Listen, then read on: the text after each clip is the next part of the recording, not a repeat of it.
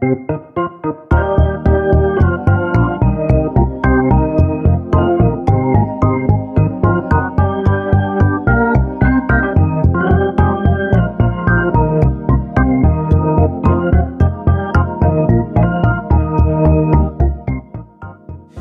to Swift Unwrapped, a show about the Swift programming language and other open source Swift.org projects. My name's JP Samard. And I'm Jesse Squires. And before we get started, we have a sponsor this episode.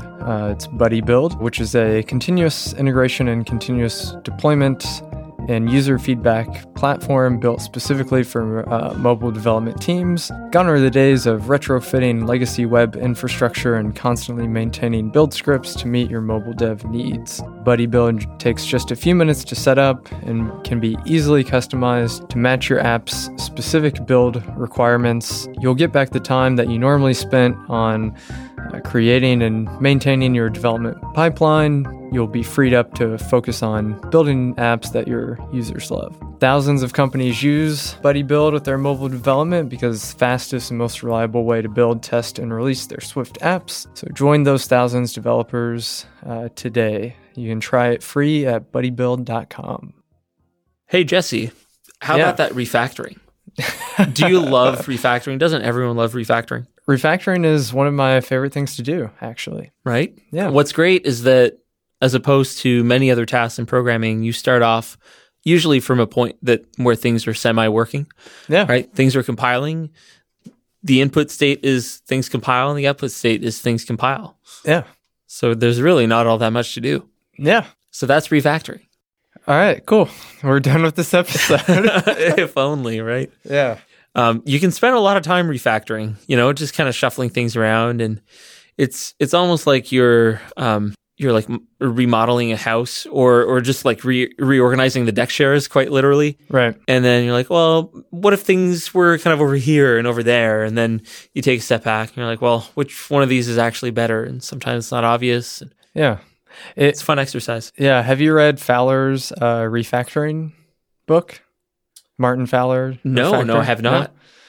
No? It's a good read. I haven't read all of it, actually. Only parts of it, but it's like more of like a classic like CS textbook. All right. But yeah, there's some super interesting stuff in there. There's a section on refactoring tools, actually, and what the technical requirements and specifications of a refactoring tool are. Ooh. Yeah. Do you recall any of those on the top of your head? There's actually some interesting, I guess, like theory behind this. Like you take this body of code and you transform it without changing behavior, right? So that's like the primary thing that a refactoring tool needs to do is like not change behavior. Mm-hmm. So which can be interesting in a lot of different ways, I think. Oh yeah, because you slightly change what the source code is, and if you're doing anything but reorganizing the white space or comments, then or renaming something, or renaming. Yeah. Well, even renaming, there's a chance that, or often there are impacts on the produced binary. So really, what do you mean by you're not changing the observed behavior? So if you're doing things like dynamically finding the selector name for something, well, then that's something that a renaming might break, right? Even though your code will still compile, or shifting some code around might change the order of instructions that the compiler produces, and then the user might not necessarily see a difference, but the computer is doing something else, right? So yeah, there's some interesting latitude there that should a refactoring tool be allowed. What kind of levels of freedom there? Yeah, I think it's absolutely a fundamental part of writing code. Code is constantly changing. We have to move things around all the time. And for a long time, there were no refactoring tools for Swift. Other than, your cursor and your keyboard, basically. So right. You can refactor all you want, but the computer doesn't help you beyond you just shifting characters around. Right. Which actually made me a little bit it made me long for Eclipse a little bit, and because Eclipse, if you're doing Java development, has pretty awesome refactoring tools. Eclipse will basically write your entire program for you. Yeah, it's not every day in 2017 that you hear people being nostalgic about Eclipse. But you look at Visual Studio, and you look at Android Studio or all the JetBrains IDEs, and their bread and butter is refactoring. Right. You know? It's the fact that it compiles your code is almost secondary. The point is that it lets you massage your code more than just build it once, right? Because the command line can do that just as well. Take your code to the spa. Yes. Yeah. Maybe I shouldn't have brought up Eclipse. It probably shows how long it's been since I've written Java. Right. But every time I talk to an Android developer, and usually the discussion veers towards comparing Xcode with whatever tool of choice they have, right? Whether it's Android Studio or the non-relabeled JetBrains IDE equivalent for it. Mm-hmm. And then there's so many others. And so it's nice that finally we're taking some steps in the right direction here, and some massive steps were taken this year at WWDC with Xcode 9, where we not only gained a refactoring engine for Swift, but Xcode 9 included a refactoring engine that supported multiple languages, including C, C++, Objective-C, Objective-C++, Swift. And so there's a Clang component to this for all the C languages refactoring engine, and then there's a Swift component to this. So really exciting developments to see there. Yeah, and the all of that, the Clang refactoring tools, that's totally new for that community. They did not have any similar tools before, as far as I understand. Nothing along these lines. There were things like Clang Format, which definitely applied some source transformation operations, but nothing that was so user-driven in that you could parameterize the transformation, such as renaming this token to something else or this declaration to something else. So really interesting to see that it was a push not just for Swift, but along all these languages that Apple supports. Yeah. Which is super nice to see, right? That it's not like Objective-C is going away anytime soon. Neither are these much older languages.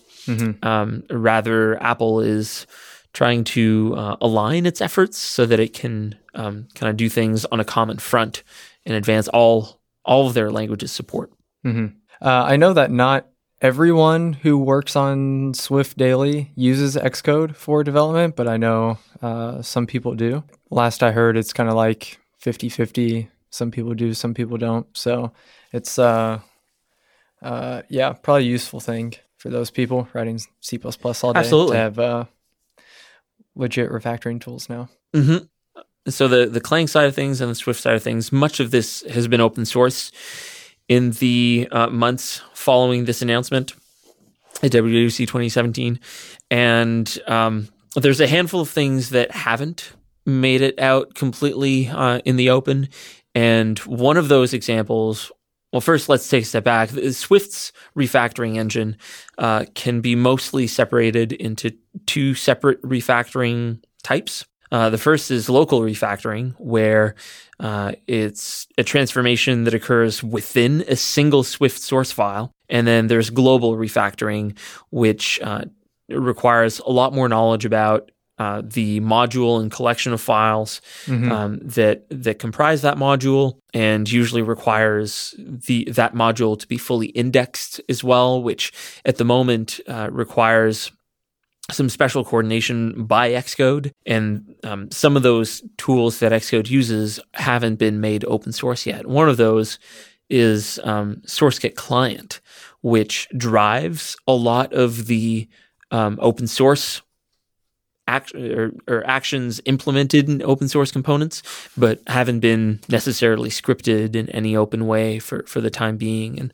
And that SourceGit client component, as opposed to SourceGit and SourceGit D, the SourceGit daemon, which are open source, the SourceGit client is closed source. So some of these things, like global refactorings, can't be done entirely by the community at the moment, just local stuff. Yeah. Global refactorings could also reach across modules. So you have like your refactoring within an entire module itself, or let's say you have like a framework for your app and you refactor public APIs on that, then that's going to be like across those two modules. Yeah, and that's instrumental. I've used some of the Swift refactoring tools in the Xcode 9 betas, and another common situation is when you have an app and tests for that app. Well, those are two separate modules. Yep. And so the fact that you're changing an API using Xcode 9's refactoring tools means that the tests are also updated. But unfortunately, the way this is exposed means that if indexing is in progress, Xcode might think that you're refactoring everything that affects, say you're renaming an API, that it'll rename all instances of that. But if it's not done indexing yet, it might think that's all there is, and then you're stuck with the modules that you haven't indexed, not getting the update. Hopefully those are some issues that Xcode can resolve as the betas complete and we get to GM soon. Yeah. Refactoring while indexing. Yes. Yeah. First we had indexing while building, and now we have refactoring while indexing. Next we'll have building while refactoring, and we'll come full circle. Right. Yeah, I don't know why we don't just take a job on Apple's DevTools team. Like, this is obvious. Yeah, absolutely. So there's a blog post on the Swift.org blog that was posted a few weeks ago about the Swift local refactorings specifically. So not like the global refactorings we were discussing, which those portions are not open source. And the blog post kind of lays out the kinds of refactorings and how they're implemented. And it's actually more of like a tutorial kind of blog post about how to implement these yourself and test them, and like test them with Xcode with a custom toolchain and stuff. It's pretty cool. I think this is actually like the first kind of like tutorial style blog post that they've had, as far as I know. Right. And this article explains that there are two types of refactoring actions that are exposed at the moment for local refactorings.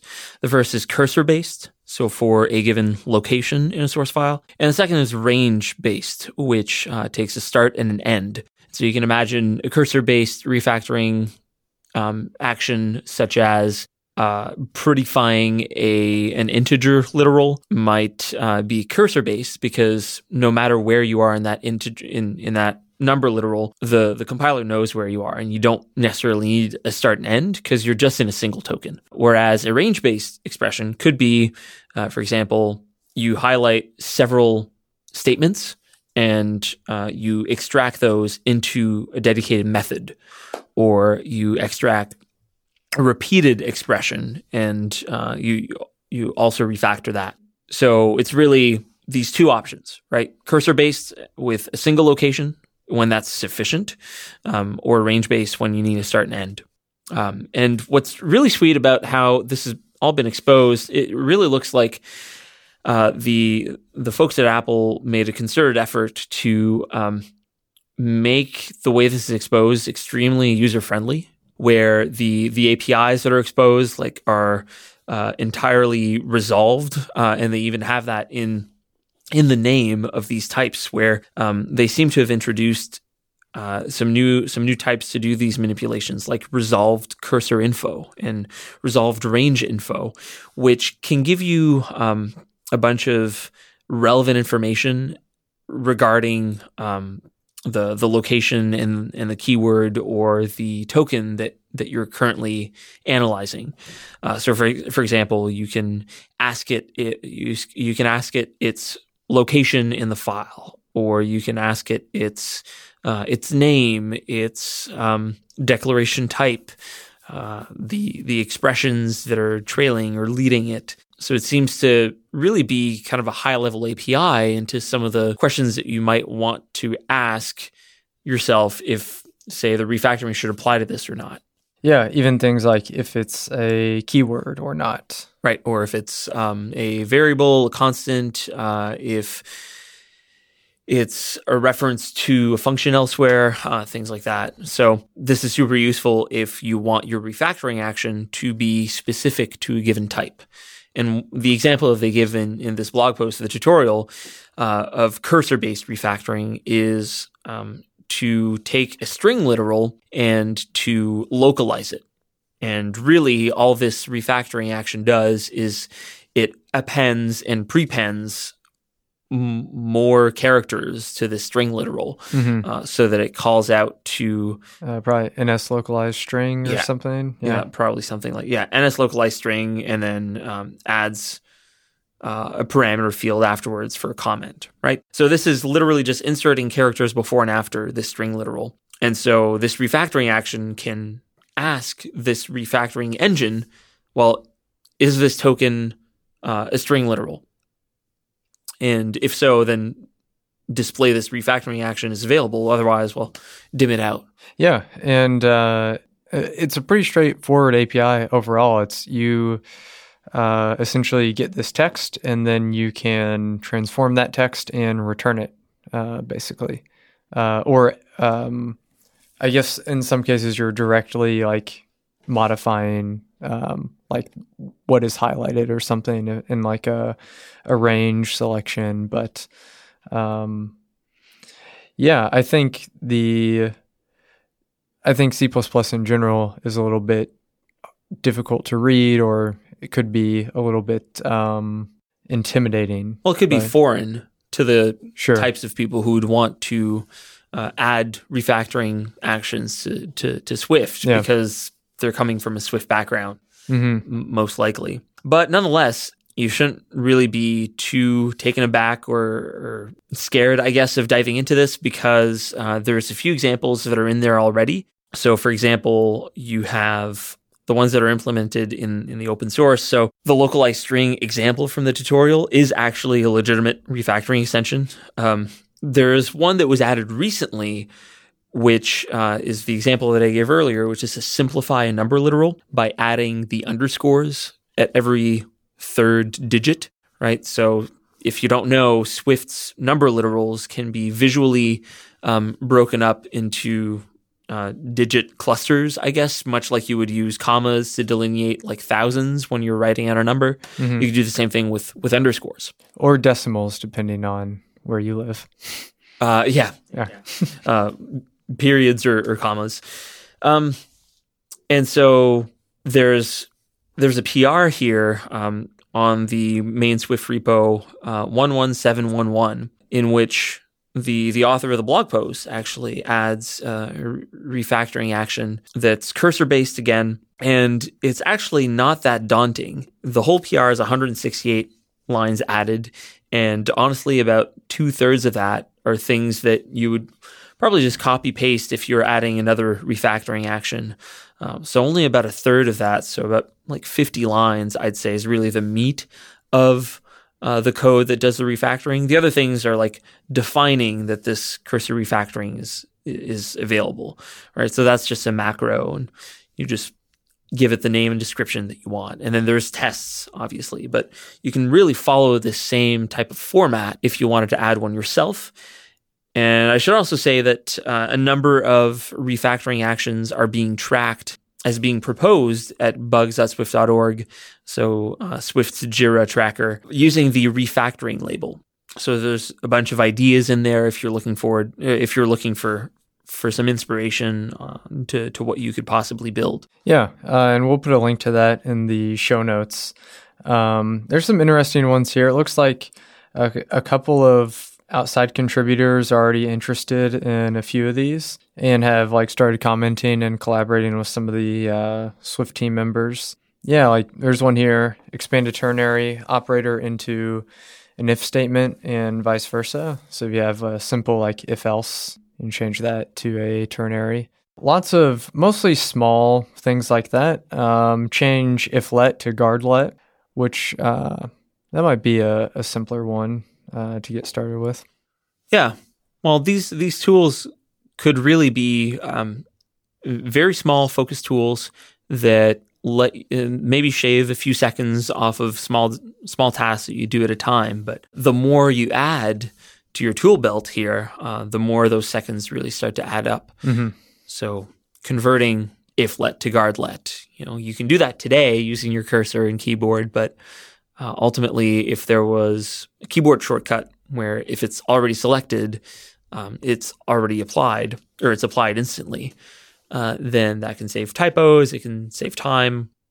They can be pretty useful. One of the things that I forgot to mention earlier when we were talking about refactoring just more in the general sense is that, often we see other people's code during code review or whatever after they've had time to refactor in many cases. And I think it's easy to forget that lots of people start out just writing something that's ugly and awful. And once it works, then you refactor, then you clean it up, and then you submit a PR or do whatever. And, a lot of people don't get to see that whole process. They just see that end result. Yeah, well, this falls into why refactoring tools are important, right? It's part of the developer experience. Yeah. And much like we need to design the failure cases in our apps, tools need to handle failure cases gracefully as well. Yeah. So hopefully that means that when you try to apply a refactoring action to code that's in progress, well, it fails gracefully. Yeah. One thing that's unclear to me right now is if you implement these different refactorings,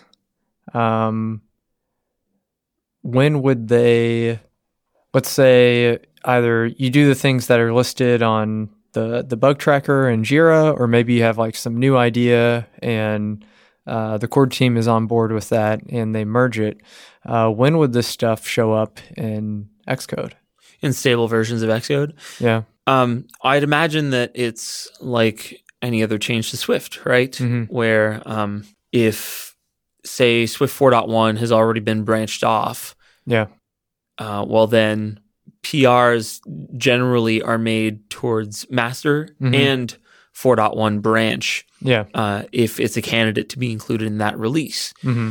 But usually, and this is announced as part of Swift Dev mailing list, usually someone like Ted Kremenek will send out an email saying, well, now this is the release schedule for Swift 4.1. Right. These dates is the branch off date, and as of this other date, we'll start being a lot more stringent as to what we actually accept in the branch, and they do that to really play it safe. Right. So it remains to be seen whether or not a refactoring action would be considered, acceptable after the branch off date for Swift 4.1. Right. But otherwise, say you got one in tomorrow. And Swift 4.1 hasn't been branched off yet, well, odds are that it's going to be in Swift 4.1. Yeah, I guess it's a little bit disappointing because then you have to wait for like these Xcode release cycles. Because if you let's say you implement some useful refactoring action that you want to use today, right now, you can do that if you build a custom toolchain with Swift, which is, maybe it's not a super involved process, but, still like lots of extra steps. And then you can't obviously submit your apps to the App Store with that tool chain. It has to be the official one, but you could use it while you're working, I guess. But yeah, so there could be significant delays from when you land refactoring actions to when they show up in an official stable release. That's true. Of Xcode. But I'm not sure how much this would really hurt you in practice, where to build a local refactoring action in the first place, you also need to be building all of Swift. Right? Yeah. Because this refactoring stuff depends on the whole Swift compiler having been built, right? Sure. And to run tests on it, well, then you really need to be building a full tool chain anyway. So at that point, say that you are building an app using Swift 4.0, using Xcode 9 GM, or the official release. Well, then you just really need to be maintaining that single tool chain built from source on your computer. Yeah. And whenever you want to, you could do 99% of your development in the Swift version that you've developed, like built locally with the handful of refactoring extensions that you want on top of that. And then only when you go to cut App Store builds do you actually use the one that Xcode 9 ships with. Right. Yeah. You get a tool chain. You get a tool chain. Look under your seats, listeners. Everybody gets a tool chain. But honestly, building tool chains take a really long time, and that will probably be a deterrent to people playing around with this. Yeah, it's been a deterrent for me, actually, in general, just doing work on Swift. How long has it taken you to build? So I'm not sure if I've ever actually completed a build of a tool chain on a Mac. I've completed lots of tool chains on a Linux box, where I can spin up like a DigitalOcean instance with 32 cores and spend $2 and have it all built in 7 minutes, And then I do a bit of experimentation there, but then I can't copy that tool chain back to my Mac and try it out. Right. And on a MacBook Pro, it takes hours to build that. And I think I've always just given up. Whereas, on Linux, it's so much faster because you have access to these super powerful machines that you really just can't spin up a DigitalOcean instance running Mac OS. Right. Or any other cloud for that matter. And you certainly can't buy them. They don't exist. So it's a deterrent for sure, but that's where some alternatives to local refactoring actions could come into play, such as source editor extensions, which expose kind of a similar model, but doesn't have the semantic information that local refactoring tools provide. Yeah. But at least you can write that in Swift, and you don't need to build all of Swift from source to use it. Yeah, so this brings up a good point. So now we're in this kind of weird state where we have these local refactorings. As part of the Swift compiler, you can write C++ to implement these for, and they're part of the open source project at that point. But then we also have the Xcode extension API for the source editor extensions. But at DubDub this year, there were no announcements for that. The year before, they basically killed plugins and said, here's the new thing that we're going to move forward with, which is these proper extensions. And yeah, there were no announcements there. No movement on that front. Right. So, well, what I'd like to see is the Swift syntax library that Harlan Haskins worked on while he was an intern at Apple over the last few months, that was recently added to the Swift experimental directory of the Swift repo. That exposes a Swift API, Swift module, really, that you can import and apply source transformations. So what I'd like to see is maybe that exposed as part of the Swift local refactoring and global refactoring engine, so that people could write their refactoring actions in Swift using that. Right. But there's a bit of a mismatch there where the Swift syntax library just exposes basically the parsed tree, not necessarily all the semantic information that the refactoring engine that we're talking about here exposes. But nonetheless, this syntax tree that Swift syntax exposes is a lot more information and a lot more useful than what the Xcode source editor extensions provide, which is really just a raw string. Right. So what I'd like to see is an Xcode 10 or maybe even a 9.x release is source extensions have access to this module, and then you can use that semantic info. Well, it's not semantic info, but it's parse syntax from your source to perform more useful transformations. That's the direction I'd like to see this go. Yeah, I haven't written any Xcode source editor extensions, but I imagine it's pretty difficult, actually. You probably have to do a lot of manual checking to kind of make sure because you lack all of that semantic information. So if you just have a raw string, it seems pretty difficult to do anything like useful. It depends what you're doing, right? You could use regular expressions to hopefully kind of catch what you're trying to do, or you can leverage tools like SourceKitten that re-expose a way to parse a Swift file and use the information out of that. I know some people have written some source editor extensions that pipe into SourceKitten or even SwiftLint to do some refactorings. I see. Other times, like you can usually catch 90% of comments, or rather comments 90% of the time using just a regular expression. It falls apart in some edge cases, but that might be good enough to do things like a spell check for only comments, right?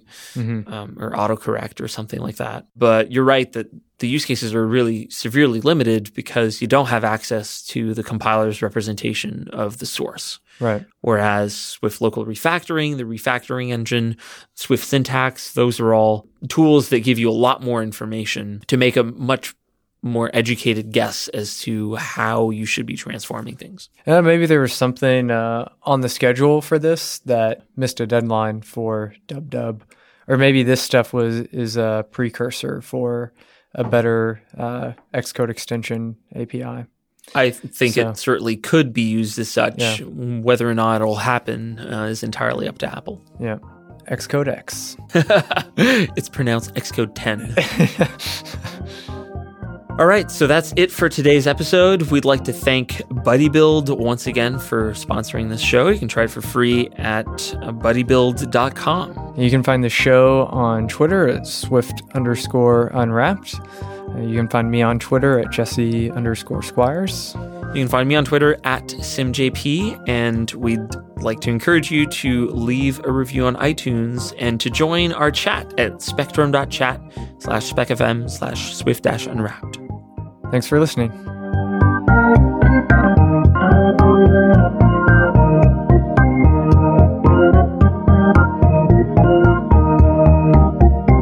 So, there's a pretty big... I swear, people will think that we're drunk or stoned for this episode. No, it'll be good. Yeah. All right.